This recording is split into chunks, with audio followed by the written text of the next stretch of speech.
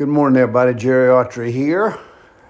Glad to see you. Well, relatively speaking. Hope things are going good. Hope your life is right where it wants to be. The weather report from here in San Francisco in the Mission District is absolutely gorgeous. A little cool, but not much. A little cool, sun brightly shining. I mean, what more could you ask for? And so makes, gee whiz, lift your spirits for sure. You know, I was thinking about this morning as I wanted to talk about the Myers-Briggs type indicator. Most people literally don't change. I mean, the concept behind the Myers-Briggs is that if you test, say, ENFP at 12 years old, then when you get 50, you will still pretty much relatively be an ENFP. But what happens and why and where the Myers-Briggs is really very productive and very useful to you is if you realize that there's something in your personality that's not working for you, then change. But, and here's a caveat, of course, most people don't change. I mean, confronted with unbelievable evidence of issues in their lives that they ought to change, most people don't or won't do it.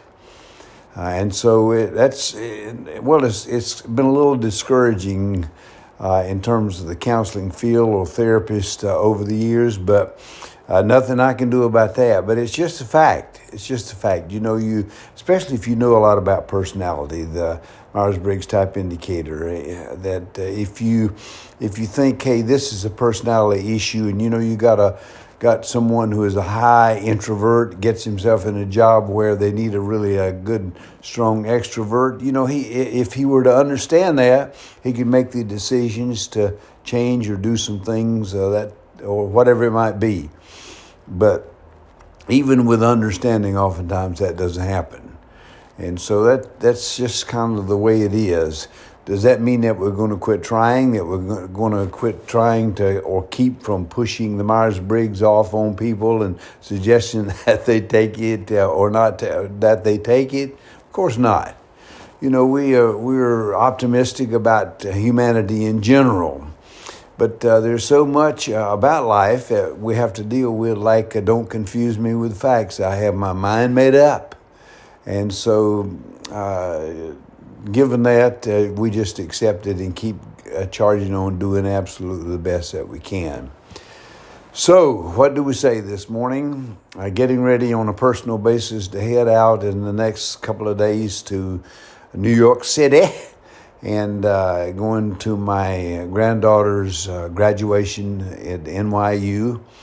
And it's one of those trips that you have to ask the question, is this necessary? Well, it's just one of the things that you do in life. You suck it up, you come to a situation, and, all the trouble, all the problems, all the expenses, everything you can think of, put that aside and realize that this is one of those things that you have to do, so suck it up.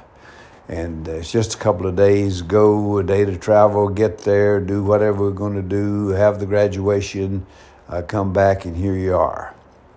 But it's suddenly we need to put the focus on Frances Lee, and because that's a big issue, Frances Lee Jacobson, and she's got some strong plans. She wants to go into the Peace Corps, and I'm not surprised knowing her mother. And so that's a pretty nice thing. So going to her graduation, my daughter's mother-in-law and sister-in-law will be coming, and so it'll be a good chance to see them, see how they're doing, and they're coming from Texas. Of course, who in the world would want to be living in Texas?